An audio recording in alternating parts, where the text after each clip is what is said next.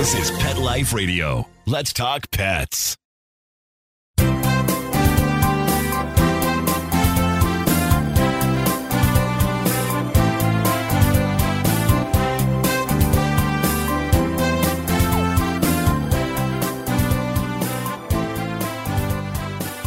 So welcome. You're live with Dr. Jeff Werber here on Pet Life Radio's Ask the Vets with Dr. Jeff, as well as my Instagram Live.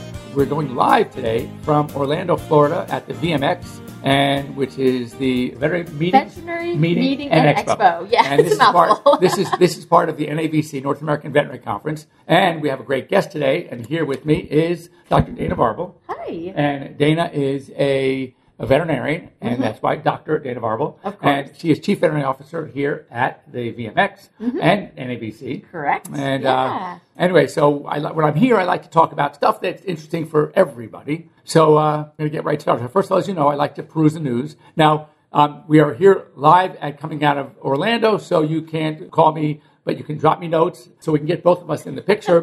I'm going to wave as many of you as I can. And widescreen. So I may not see all your questions, but we have lots to talk about. So that's okay, because you're going to learn a lot and hopefully have some fun. So first of all, as you know, perusing the news, I like this one. And Dana's going to just chime in. We have some things to talk about. And this first one is something controversial. We already had a little conversation. So it's fun because, they say the difference of opinion is what makes horse racing. So FDA approved a new drug by Zoetis. It's called Solensia.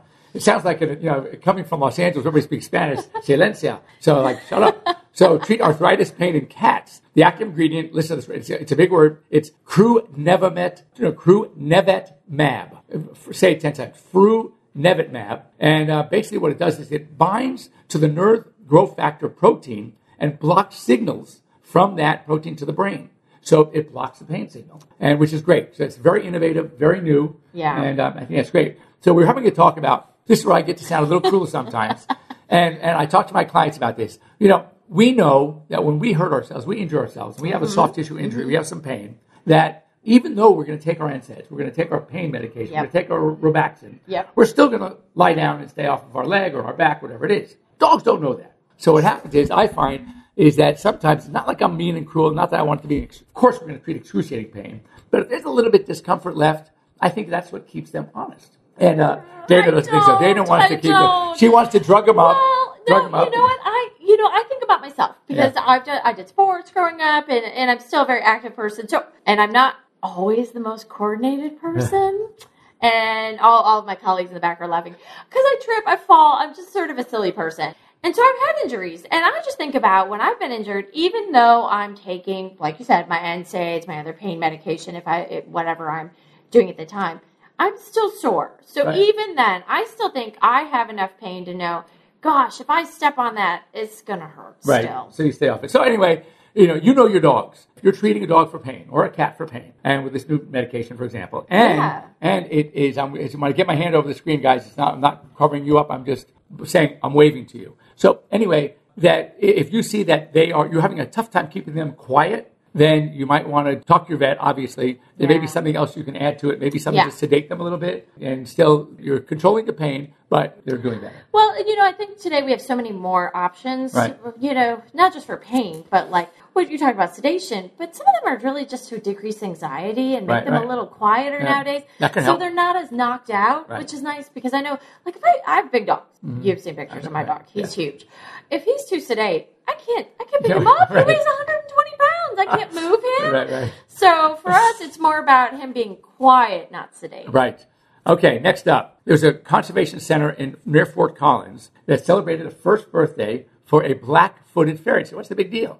Here's the big deal. This ferret was cloned from a ferret, and the species is on the endangered list.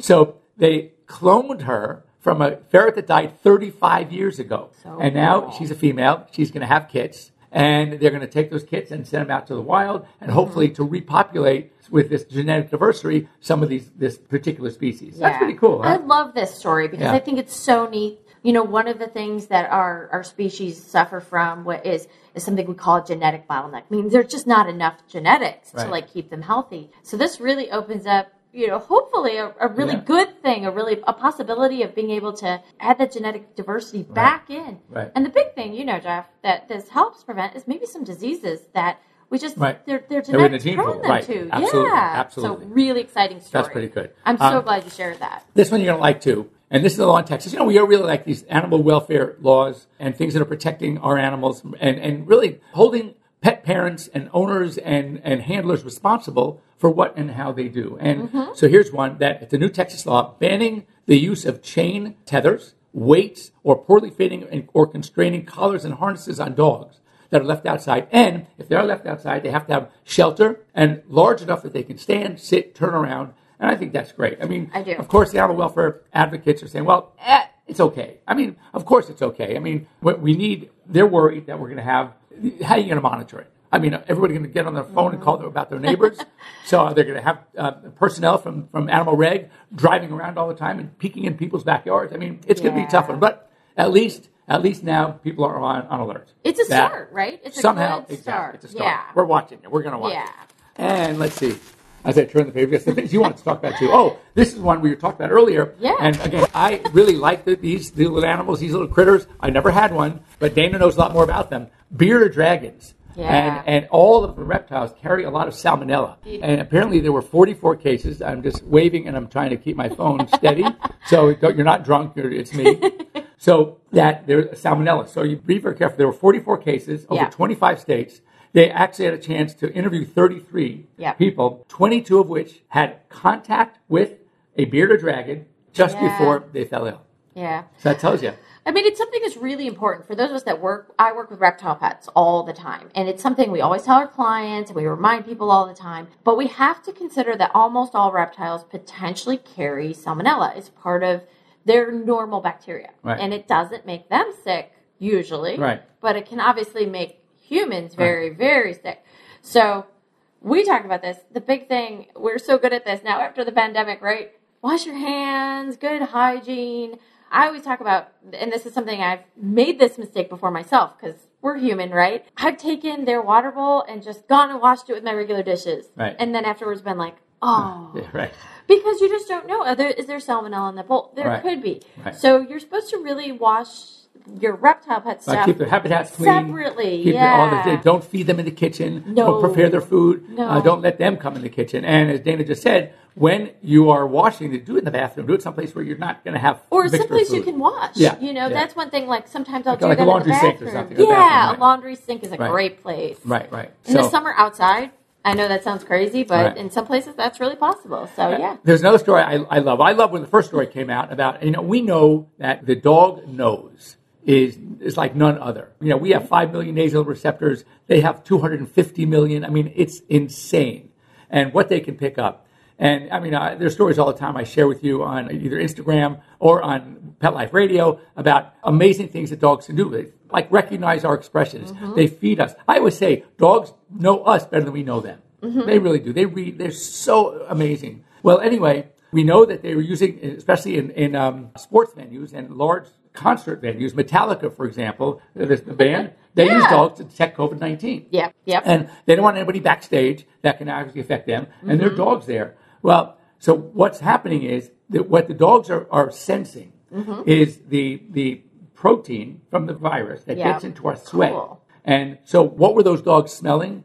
They were smelling, it's a sweat from our hands and our feet. Cool. But interestingly, the Omicron doesn't work the same. Oh, bummer. Yeah. Okay. So what they're doing is it's not the airways, it's truly the bronchioles, part of the airways. But that's not directly linked to the sweat. Of course. So what they're having these dogs do is smell the mask. They have to take the mask. Interesting. Halitosis doesn't bother the dogs, so they don't have to worry.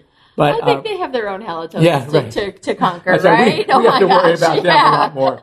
And trust me, for a guy who gets licked in the face by zillions, I know. I think I'm immune to it by now. I think people say, "Oh my God, his breath is terrible." I go, "I don't smell anything." It's like dog to me, right? And you're so used to it, yeah. So anyway, I always say veterinarians. Luckily, it seems like collectively we have a very poor sense of smell, which is a good thing. Which is a good thing, yes. Yep. So. Except for anal glands, but anyway, that still gets me. I can walk into a room, yeah. Fair enough, yeah. So, but anyway, so what they're doing is, but the interesting thing is, the dogs still can sense it, even with the Omicron variant. Oh, So that's pretty cool. Good. So there were some things that I know we spoke about earlier that we want to talk about that, again, Dana coming as a chief veterinary officer, coming from a little bit more the science end of it. But these things I feel are very interesting. So you know that we treat cancer with radiation. I know when my mom had her brain cancer, they were using what we call stereotactic radiation, where they can take that radiation beam and just put it exactly where it needs to go. Isn't that cool? But it's amazing. And anyway, now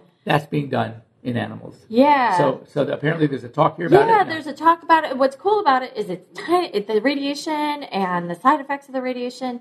Doses go down. It's easier for pets. It's easier for their owners, the folks that love them, to actually get this treatment now. So what a cool thing. So basically, by being able to direct the beam directly at the mass, you're not getting scatter. It's so focused, and I think that's really, really cool. And again, we talk about safety issues. Absolutely. It's safer for the animals, and it's safer for those around. Safer for us, too. Safer for the folks that are treating them, which is awesome. Another thing that, again, we sort of don't put a lot of attention in, we haven't, and now it's becoming more of an issue because it's being done by, as we like to say now, veterinary nurses. We should talk about that. What is going on here at NAVC? Well, we're really excited because we have some big announcements coming up that we're really, really focused on making sure that you guys understand what veterinary nurses, veterinary technicians do. Right. That it is a profession, that they had to go to school, that they have a ton of experience, that they have a ton of expertise. It's like an RN. It is. Right. Yeah, we really want to position them. They are the RNs for animals. Right. Yeah. And the interesting is they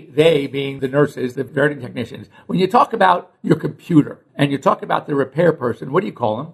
A technician. Yeah. So there's a lot of talk within the industry. Wait a second. The veterinarian, we're doctors, just like the human doctors, and the dentists, we're doctors. Why are the nurses called technicians? Yeah. Where they're doing the same thing. It's an old term. I mean, but I understand too. I mean, some of our veterinary technicians worked really, really hard to get their titles and their credentials, absolutely. and that's awesome. But when you say veterinary nurse, everyone understands it, right? 100% They get it. Yeah. Right. So we know what nurses do. Right. So I'm going to wave to a few of you. Oh, by the way, thanks for joining me. Now, I'm not, because my phone, so I can get me and Dana here, it's sort of angled differently. I can't see any of your questions, so I will review this afterwards and obviously get back to you, or you can always get a hold of me directly to talk about anything you want me to talk about. As you know how to find me, Werbs_DVM.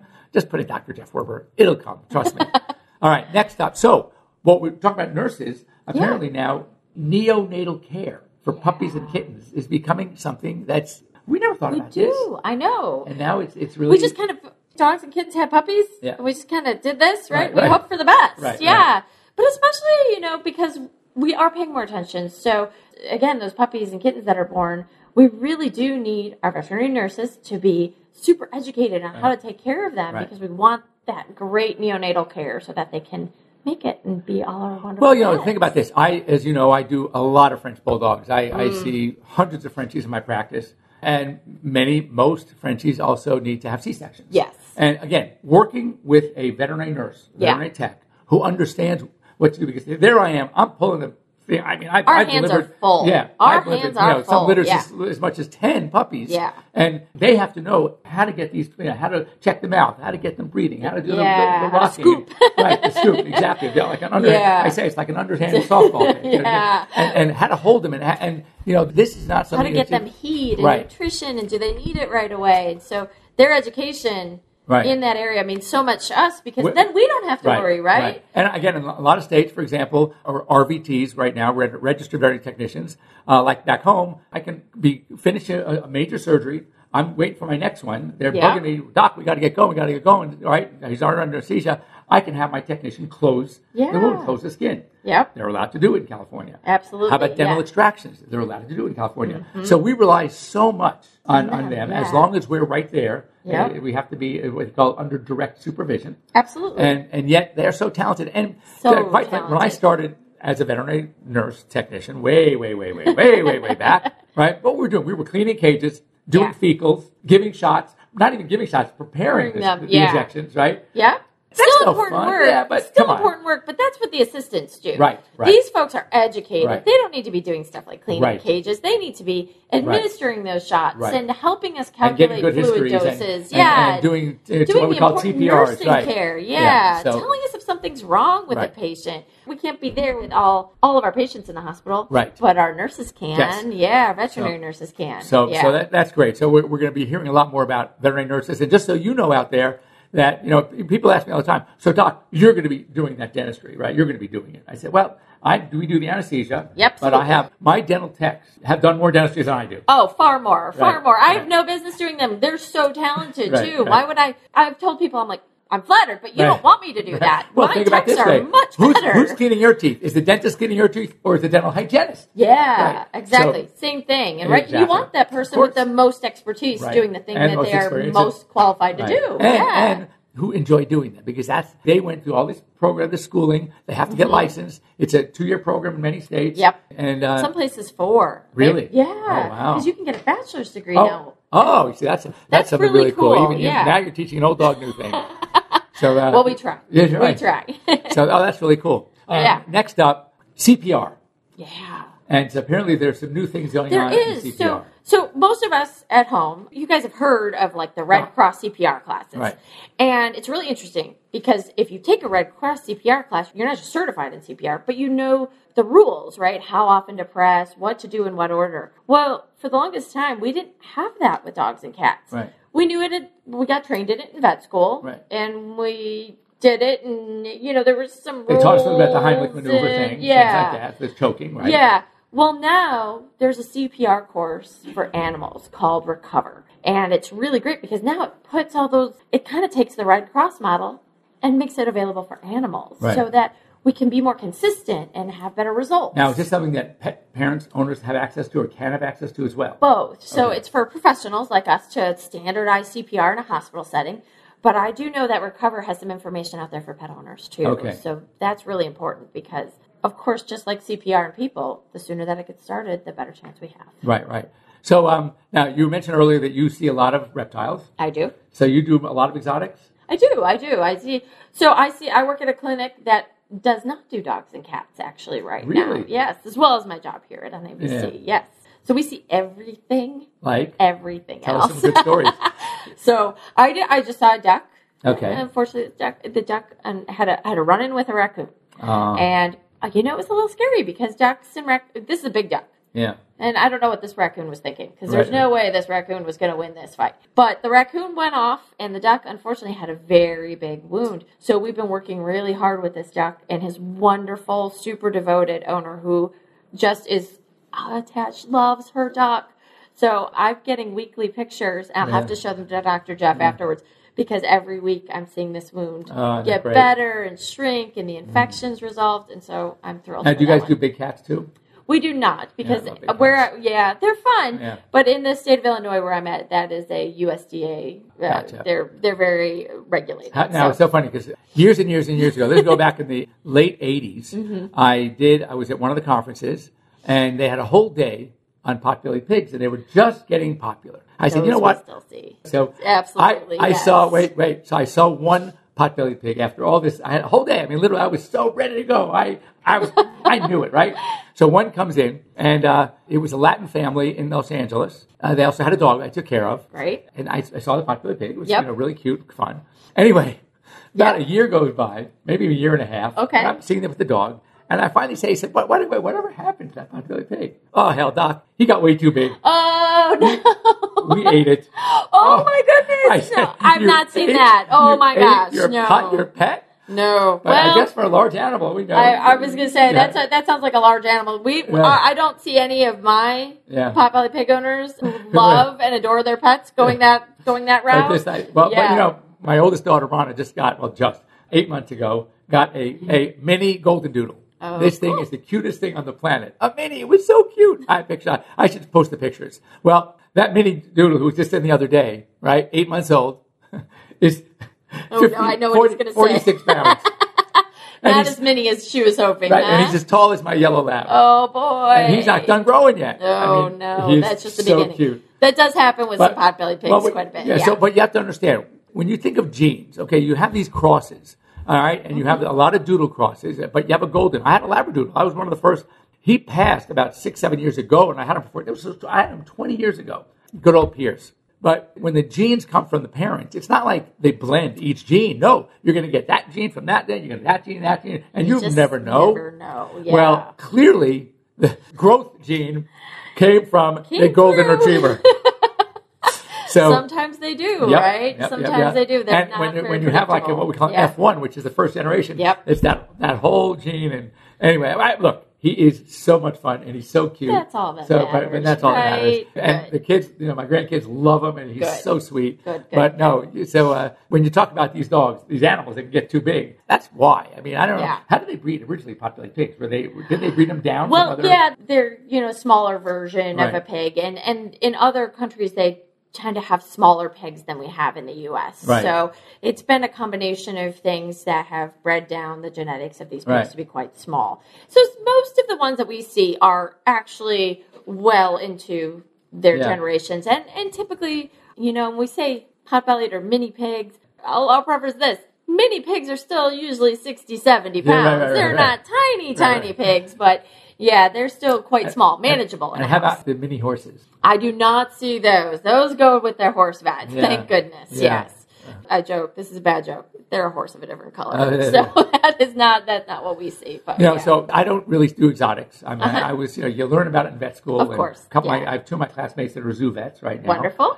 But the greatest case I had, actually, I mean, it didn't turn out well once we found out what it was, but doing it was great. And that was, I got to work on, the huge goldfish, right? The koi. The koi. Yes. So, beautiful and koi creatures. and very expensive. Very expensive, So here's this koi. It was brought to me. I said, a koi? Yeah.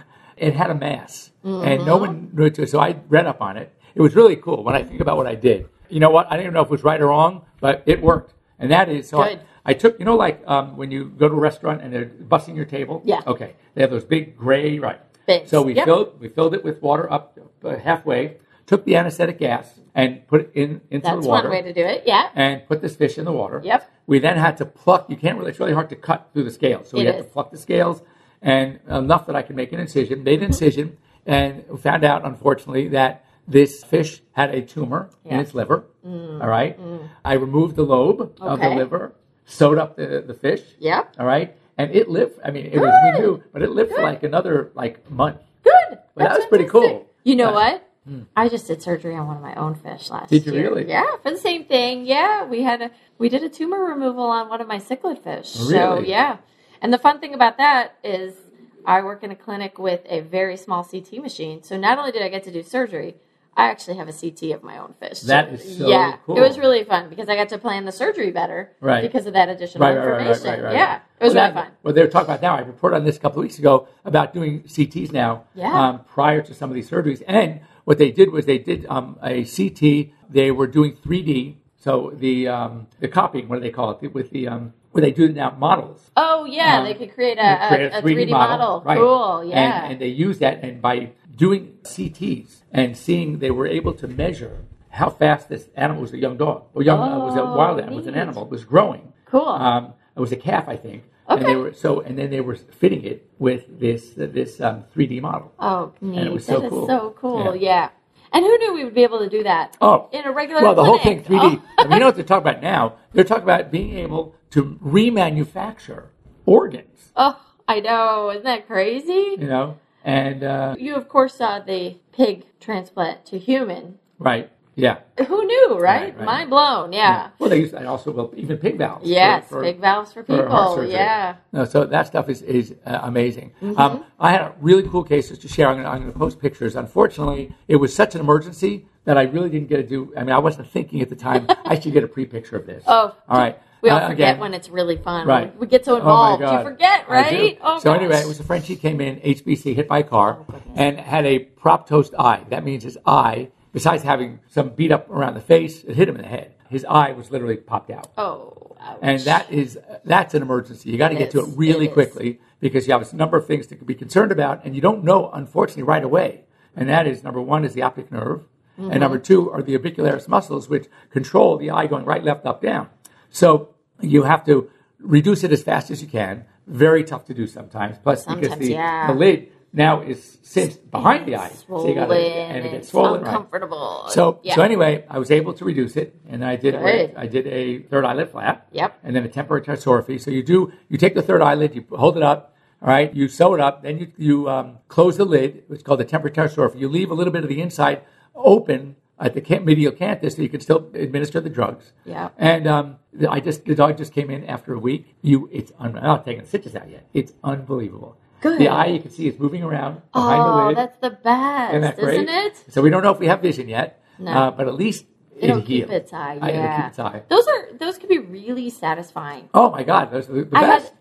One of my favorite cases was actually one of those, and part of it was that it was just like you could see it was healing, it was successful. But I'm not gonna lie, part of it was because it was a Chihuahua named Pickles, and I just loved him. I just loved his name. It was awesome. I'm like, who has a Chihuahua named Pickles? It was great. So it's so cool. When you do those kind of surgeries, you see the result. It is so rewarding. As a veterinarian, it's so rewarding. You know, I remember I had because I see a lot of bulldogs, I do cleft palate surgery. Mm-hmm. And, you know, when you have the split lip, and and I have pre and post pictures also. That I have. Cool. Those are fun. Oh, it is so much fun. So rewarding, right? And when you think about literally where you can see a result, and it is like you said, it's so rewarding. You know, put these animals back together and do great. So I'm going to put the phone this way for a second because I want to see if there are any questions that we can really talk about. I waved at a lot of people. Hello, hello, hello.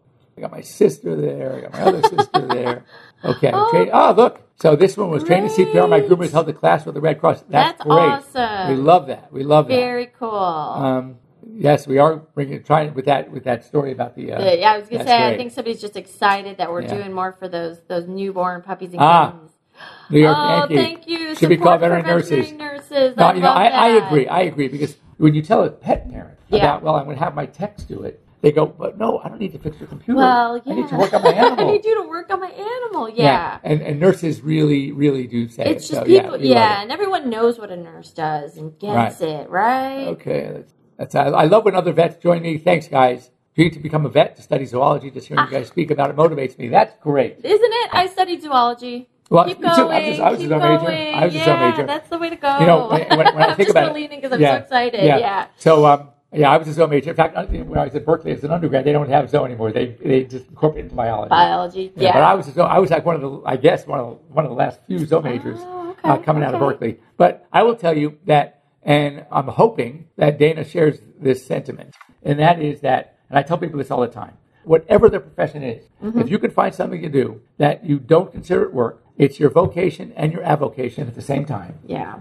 It's your hobby as well. I said veterinary medicine for me is golf. Because I do it on my spare time. I could do it, and I love it. Yeah. And after in my 38th year, I always joke and sound so corny. Sorry for being corny, but it's okay. I have not worked a day in my life. Yeah. And so whatever, and I lecture at my old high school, and they have a career day, and obviously I come in and I talk about veterinary medicine.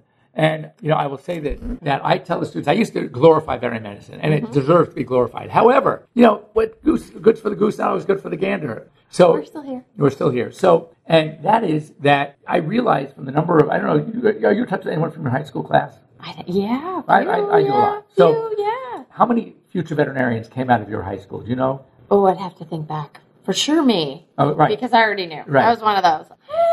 I can't recall. Right. So from my older sister to my youngest brother, all right, Scan, from starting high school in 66 and graduating my little brother in 75, there were 4 veterinarians. Yeah. Out of a couple of thousands of students. Right. Yeah. So, the truth is, even though a lot of kids want to be veterinarians, the reality is when you find out how much work, how much time, how much work you have to put in before you even apply to vet school, how many hours you have to have. It's a lot. It's a lot.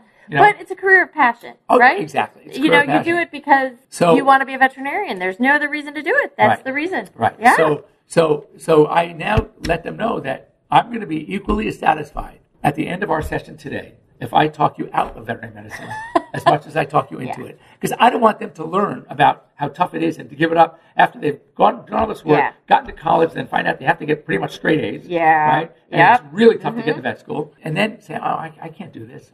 If I wanted to learn now. Yeah. As when and you're there's 17 something or else 18. that you love. There's so many great, there's so many great options. So when we see someone who says, this is your dream to become a vet and study zoo, yes, go for it. It's a lot of work. Check it out, yeah. check it out. But it is doable. Clearly, it's doable because you got two sitting right here. Absolutely.